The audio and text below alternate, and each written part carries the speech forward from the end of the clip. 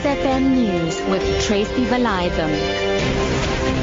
Good afternoon. 2 people have died in a light aircraft crash on the N2 near Winkelspruit on the KwaZulu-Natal south coast. The aircraft went down near a highway and burst into flames. Netcare 911 spokesperson Chris Borter says an investigation has been launched to determine the cause of the crash. Cessna 172 light aircraft with 2 occupants has crashed next to the N2 northbound by Winkelspruit. It then burst into flames. Fire department is at the moment busy extinguishing the fire. An investigation has been launched into the cause of this crash. A bag of liquid methamphetamine worth close to 40 million rand has been confiscated at Johannesburg's Ora Tambo International Airport. The drug bust was made after custom officials searched a trolley of unclaimed bags. This led to the discovery of 9 green canisters containing a liquid substance later found to be crystal meth. It's the latest in a series of busts at the airport.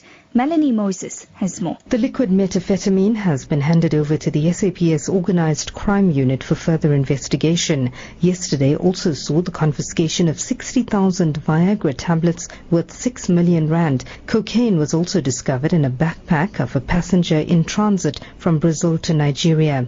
The grandson of former President Nelson Mandela, accused of raping a 15-year-old girl, has been granted bail of 7,000 rand in the Johannesburg Magistrates Court. The 24-year-old was arrested earlier this month for allegedly raping the girl in the toilet of a popular restaurant in Greenside.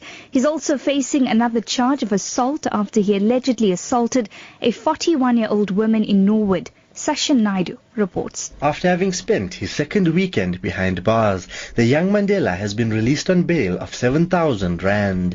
The accused was released on the grounds that the state had several discrepancies in their submissions and that the court believes that he is not a flight risk. However, his bail conditions include him notifying the investigating officer every time he wants to leave his place of residence and that he's not allowed to make any contact with the complainant. He will also have to report to the Norwood police station twice a week. The case has been postponed to the 16th of September. Meanwhile, the sentencing of 8 former police officers found guilty of the murder of Mido Masia has been postponed to September 22nd.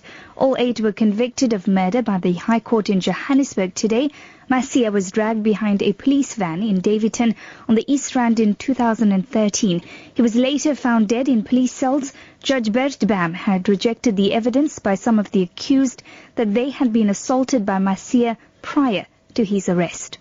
Members of the Social Justice Coalition have handed over a memorandum to the Police Ministry at Parliament calling for the urgent implementation of recommendations by the Khayelitsha Commission of Inquiry. Western Cape Premier Helen Zille established the commission 3 years ago to probe policing in the area following a spate of vigilante attacks. Lyndon Khan has more. Zaki Ahmad, head of the activist group Indifuna Okwazi, also taking part in the march, says there is a dire need for an improvement in policing in informal settlements. He says it's unfortunate that Premier Helen Zille had to establish another task team to address the recommendations and says they will approach the courts if they do not receive a response from the police ministry within 30 days. The African Ministers' Council on Water says it's shameful that there are still people on the continent who don't have access to water. The Council's Executive Secretary Bai Mas Tal says Africa is rich in water resources but poor in infrastructure development and doesn't enable efficient water supply. Tal was addressing a session at the World Water Week conference in Sweden. Wisani Makubela is there. The second day of the conference has been mainly dedicated to challenges facing the African continent. The African ministers are discussing how to improve the provision of water and other basic services. Poor implementation of water policies has been cited as one of the reasons for government's failure to distribute water efficiently across the continent.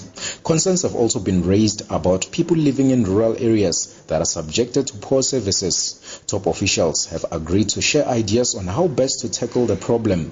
Your top story this hour, 2 people have died in a light aircraft crash on the N2 near Winkelspruit on the KwaZulu-Natal south coast. For Lotus FM News, I'm Tracy Valaydham. I'll be back with the headlines at 4:30.